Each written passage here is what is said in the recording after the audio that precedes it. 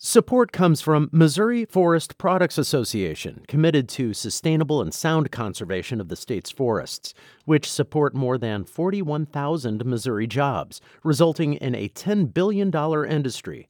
ChooseWood.com. This is St. Louis on the Air from St. Louis Public Radio. I'm Elaine Cha. When we think of the end of World War II, the image that comes to many minds is the blinding flash of an atomic bomb over the Japanese cities of Hiroshima and Nagasaki. But at the dawn of 1945, most Americans expected a very different kind of conclusion, one that would involve an invasion of Japan and an indeterminate number of bitter, bloody battles. John McManus has written a trilogy about World War II, and the final volume in that series, To the End of the Earth, the U.S. Army and the Downfall of Japan, 1945, describes the end of that war.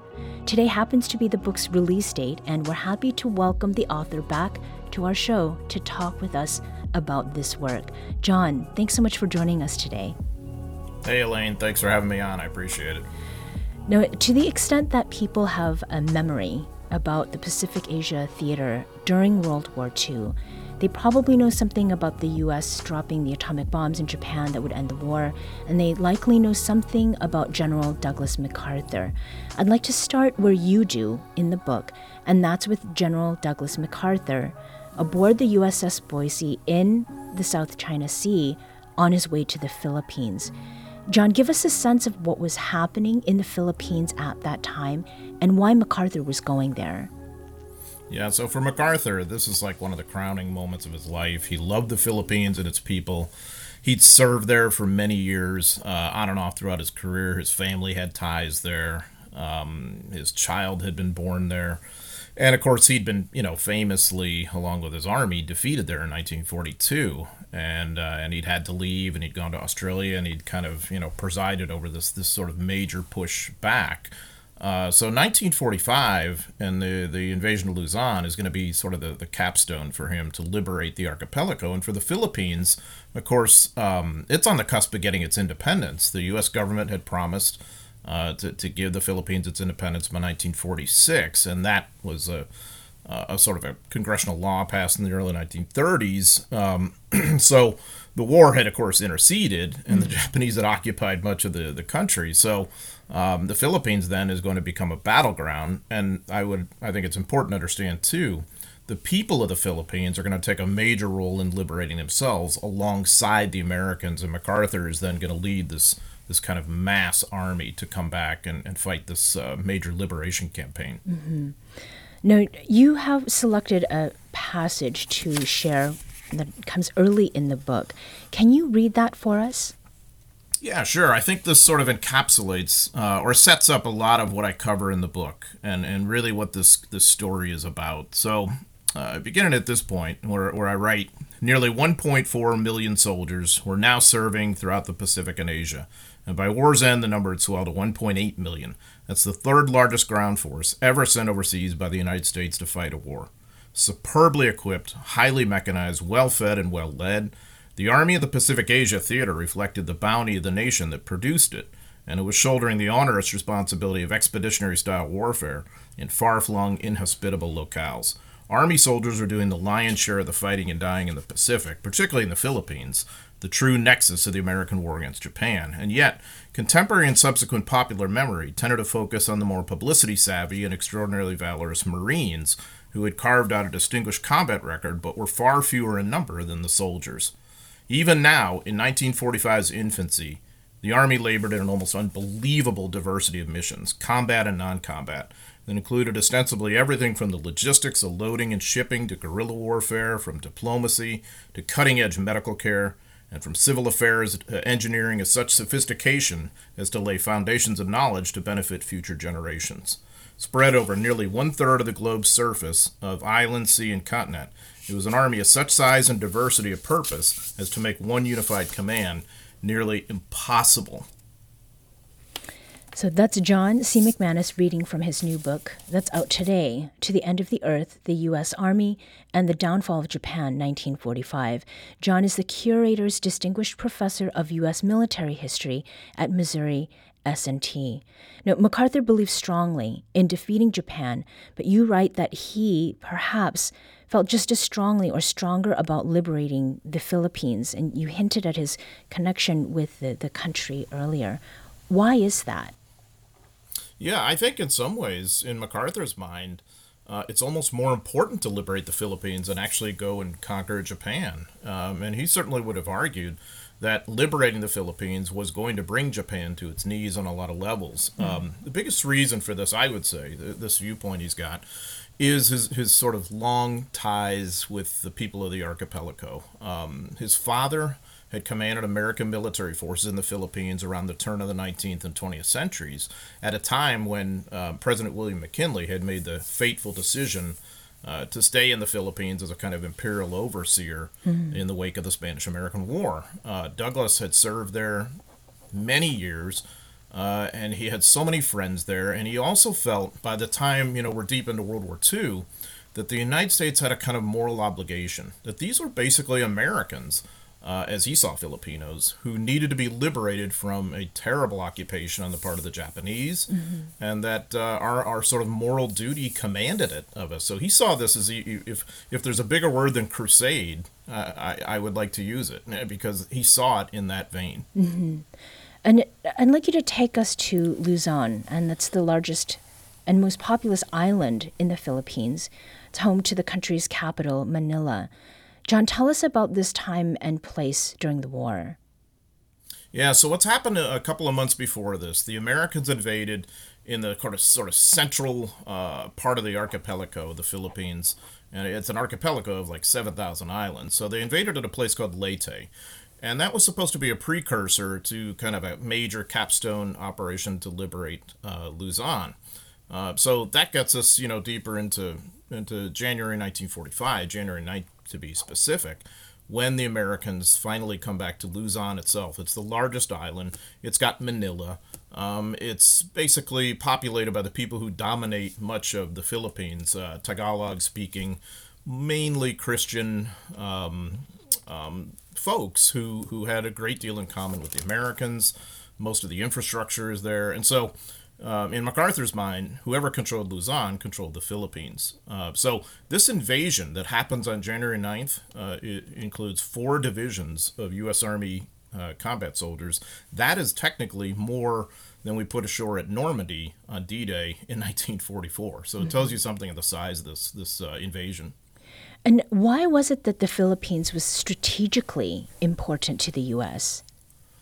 Yeah, so this had been really argued in the sort of high policy circles, in this almost year leading up to the invasion, from FDR, the folks who ran the Navy, the folks who ran the Army. I mean, all of this argument had been taking place, whether to come back to the Philippines or not, whether it was strategically purposeful, to defeat Japan. And so what MacArthur had argued, ultimately successfully, is if you took the Philippines, you could sever sea lanes from the Japanese home islands to their sort of colonies in what was at the time called Dutch East Indies. Nowadays, that's Indonesia. And the Japanese, in the early days of World War II, had seized control of these sort of restive Dutch colonies because they were so resource rich. So you could no longer then move the oil and the other resources that the Japanese are extracting. You could no longer move them to elsewhere in the Japanese Empire, including the home islands, once the Americans had come back to the Philippines. So that's, in a way, what made it significant on that level. But also what MacArthur would argue, as I mentioned a moment ago, is that the U.S. had a kind of moral obligation to come back and liberate the people. And that was, in some ways, what motivated him and some of his soldiers the most. Now, in the Philippines, the Battle of Manila came shortly after the initial assault on Luzon. Can you tell us a little bit about that? Yeah, it's one of the great tragedies of World War II, and it really stems from this kind of dilemma of whether to come back to the Philippines or not. And you see, actually, the same kind of dilemmas playing out in Europe. You're having to basically destroy major portions of countries you're liberating. France, Belgium, Luxembourg, Holland, all would be examples. The Philippines is the same thing. So when you come back to the Philippines with these invasions, of course, it requires massive military operations, and that, of course, means major firepower, and it means now the villages, the cities, the homes of people are going to become a battleground. Well, MacArthur, when his military forces were defeated in 1941 and 42, he had declared Manila an open city rather than see it become a battleground. And so Manila had escaped major destruction then. The Japanese did not do that, though General Yamashita, the Japanese commander, will later claim he had no intention of fighting there. Well, what happens instead is he's sort of cut off from some other Japanese military forces, particularly of the Navy, that were located in Manila and that decided to hunker down and fight. So there's about 17 to 25,000 Japanese soldiers who, throughout most of February 1945 and portions of March, are just going to fight it out with the Americans, building to building, block to block. And of course, urban combat is among the deadliest, the bloodiest, the most destructive of any kind of fighting that happens in modern war. So it's a profound tragedy that a lot of the city is destroyed. Mm-hmm. Thousands of people are, of course, caught in the crossfire, killed by the firepower of both sides. But really, most disturbingly, you see a terrible series of Japanese atrocities against the locals. Probably something on the order of about 100,000 residents of Manila lost their lives in the fighting from one of those reasons. Mm-hmm. How well known is that story? See, I don't think it's anywhere near as well known as it ought to be because, this is really the sort of core of the American war against Japan. About 1 out of every 3 of our casualties or more in the Pacific, Asia, and World War II happened in the Philippines. Manila is one of the largest battles ever fought in modern history, much less American battles.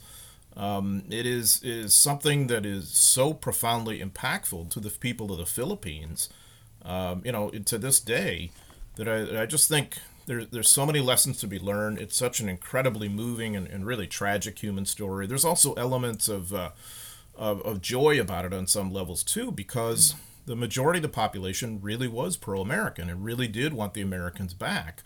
And we're helping, directly helping. They're a major reason why the Americans succeed.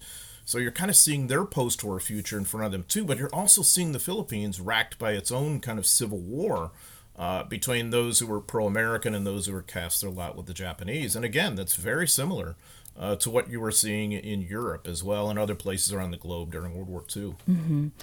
The focus on people is something that I certainly appreciate. I'm particularly interested, too, in hearing about Lieutenant General Walter Kruger. He played an important part in the war, but there's also a St. Louis connection with him. Who was Walter Kruger? Yeah, fascinating guy. Walter Kruger was actually born in Germany, but his father had died. His father was a German army officer. His father had died, and his mother had emigrated to the United States with Walter when he was, maybe adolescent age. And they came to St. Louis. And they came to St. Louis because I believe it was Walter's uncle, or maybe a great uncle, I don't remember which, owned a brewery here in St. Louis in the late 19th century, which of course we all know it was a big part of our economy. We had a big German-American population. So Kruger begins his American journey here in St. Louis. When the Spanish-American War broke out in 1898, he joins the Army as a 17-year-old private, and he rises from a humble, underage private to ultimately retire as a 4-star general, right after World War II. So it's what's interesting about him, most of his colleagues, or many, were West Pointers or had college degrees. He not only wasn't a West Pointer, he had no college degree, he had no high school diploma. And yet, he gets commissioned from the ranks, actually, while he was serving in the Philippines in the early 20th century. And he is, by 1945, a 3-star lieutenant general who is going to command more American ground troops than anybody else in the Pacific War. And so he's, personality-wise, he's brusque. He can be rude. He's crusty on some levels. He's kind of cautious, but he's also he deeply understands the private soldiers because he was one of them. So he has this humanity about him too, and he's a wonderful husband and father. to his family. And so you kind of see him in these different contexts as really one of the most impactful commanders. And MacArthur had handpicked him to command what became 6th Army, the main the units that's going to go into Luzon. John C. McManus is author of To the End of the Earth, the U.S. Army and the Downfall of Japan, 1945, and the curator's distinguished professor of U.S. military history at Missouri S&T. There's a book event tomorrow, that's Wednesday evening, where John McManus will talk about his book, which we're discussing now, and it takes place at the Ethical Society of St. Louis on Clayton Road. The event begins at 7 o'clock. John, in the Pacific Theater, most of the fighting was done by the U.S. Army, but it's often the Marine Corps that gets most of the attention, perhaps because it experienced a larger proportion of deaths. Now, for those who aren't military historians or history buffs, that would include me, what was the Marine Corps' role in the Pacific Theater? So the Marine Corps does a lot of amphibious operations, invasion of islands. They carried out 15 in the course of the war. But I give a sense of proportion in this book that Lieutenant General Robert Eichelberger's 8th Army alone in the Philippines in 1945 carried out 35. So it gives you a sense that the Marine Corps is incredibly important and kind of punching above its weight, in terms of valor and importance and all that. But there just aren't very many Marines. There were 6 divisions of Marines mobilized in World War II, and that's the largest the Marine Corps has ever been. The Army had about 4 times that many. And so the reason this is important, I think, to understand is not to denigrate the Marine Corps. Actually, quite the opposite. You get a sense of just how incredible they were. But it also shows you that the war was much larger than just, assaulting an island or who's trading bullets with the enemy at any given time. It's all these other things, like I had mentioned in that passage: the medical care, the working with guerrillas, the administration, the logistics, the sustainment, and of course, yes, obviously the mass combat power in all these different amphibious invasions and whatever else that's going on that the Army's doing. Which I think in turn tells us the real lessons from the war, because all this is spectacularly relevant at a time when there's, of course, a great deal of tension with China, and U.S. really has a lot of Indo-Pacific allies, in which so a lot of these same places, including especially the Philippines, emerge as enormously strategically important. So there's a lot of good lessons to learn from what the Army had done in World War II. And the other thing, too, at the human level, that we would think of if we had family members involved. The plurality of the dying in the war in the Pacific is done by the Army. So that's a lot of people. That's 42,000 people who lose their lives. That's a lot of families who are forever affected by that. You talked about broadening the range of experiences people had during World War II when you spoke with Jeremy Goodwin in 2021 about the second book in your trilogy, Inferno Island. Is that something that readers can also expect with this final volume? Yeah, I mean, once again, the format is exactly the same. I hope to just sort of put you into the boots of the soldiers, of both sides, by the way, because I use a lot of Japanese sources and try to give you the sense of what this was like for Japanese soldiers who were really facing annihilation, many of them. And these are young men who want to live, So I hope to put you in the boots of the average soldier, but also maybe get you into the minds of some of their senior leaders at a very human level. And I think that's also really quite important and quite interesting, I think, no matter what line of work you're in, because we're all interested in leadership on some level and decision making and how you go about doing that and the problems you would have and how personalities work together or don't. And so you really do see that in this sort of vast human story. So I'm giving you kind of the material, the nuts and bolts logistics of it and the strategy of it, but also, it really kind of just boils down to people. And that's really what has, drawn me to history for my entire career is just the study of people. And as an American historian, I'm just fascinated by our country and our people. And to see it all in this context, I mean, this is, an army ultimately of 1.8 million ground soldiers. And that's the third largest army this country has ever sent to fight a war. And so I think in that sense, we're all sort of affected by this, even all these years later, whether we realize it day to day or not. When it comes to the research part of it, I mean, I would assume that you came up with the idea to write this trilogy some time ago. Was there information that you came upon between the time of conception of the trilogy and then the writing of this book, particularly when it comes to what was happening among the Japanese that made its way into this third volume? Yeah, most definitely. I mean, today really is sort of the capstone of about, a decade plus of research and writing and studying of this. And, when I came up with this concept, I expected primarily to be telling the story through the lens of the Army, but it ended up being much broader than it, especially on the Japanese side. That one of the really pleasant things for an historian like me who doesn't speak Japanese or read it is that I found an enormous corpus of material from the Japanese point of view, especially like soldier diaries that have been captured by Americans or Australians, translated because they could be used for intelligence purposes, and they were very, very valuable in that sense, and they've been preserved. So that, in tandem with a lot of the Japanese records and other maybe post-war Japanese accounts, really gives us a pretty nice portrait of what the war was like from their point of view, too, especially in the Philippines. And what really stands out to me, and I think this is worth sort of remembering, too, because it's a cautionary tale.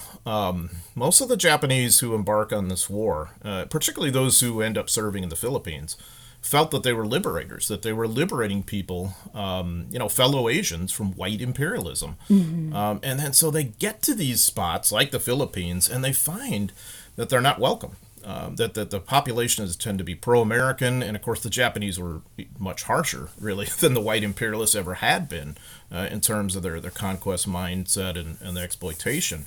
And so a lot of the Japanese soldiers became disillusioned and hateful and brutal. And that's partially what leads to the atrocities in Manila. So it's, again, a kind of a cautionary tale, but it really gives you that kind of human foible that you can see at that stage. So in this last literal moment, we started our conversation talking about General Douglas MacArthur. Let's return there. Please take us to what MacArthur was doing in the days leading up to the planned formal surrender of the Japanese on September 2nd aboard the USS Missouri. Yeah, so, the Japanese had communicated their intention of surrendering on August 14th, which we tend to remember as VJ, Victory Over Japan Day.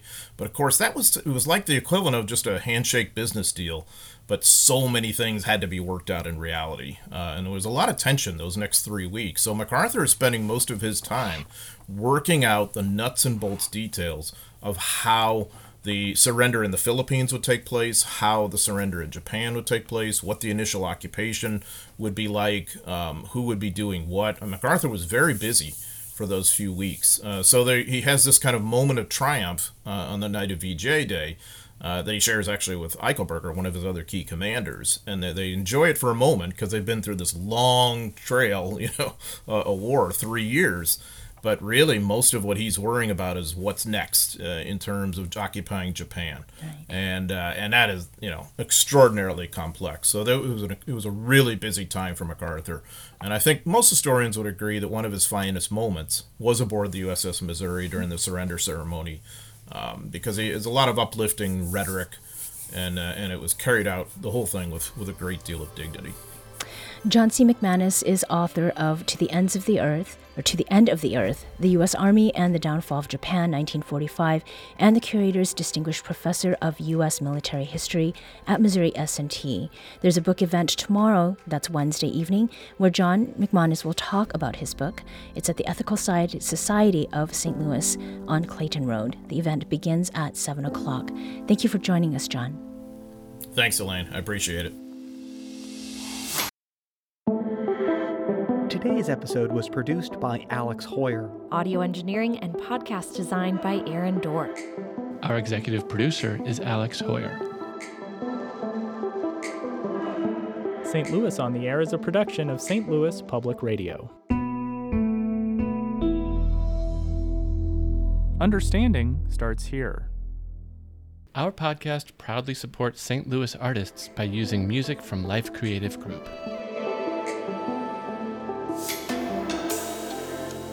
Do you find yourself regularly listening to episodes of St. Louis on the Air? Suggest us to a friend you think might enjoy our conversations. And leave us a review and rating on Apple Podcasts on the App Store. It's the simplest way to help people discover our show. Thanks. St. Louis Public Radio is a member-supported service of the University of Missouri St. Louis.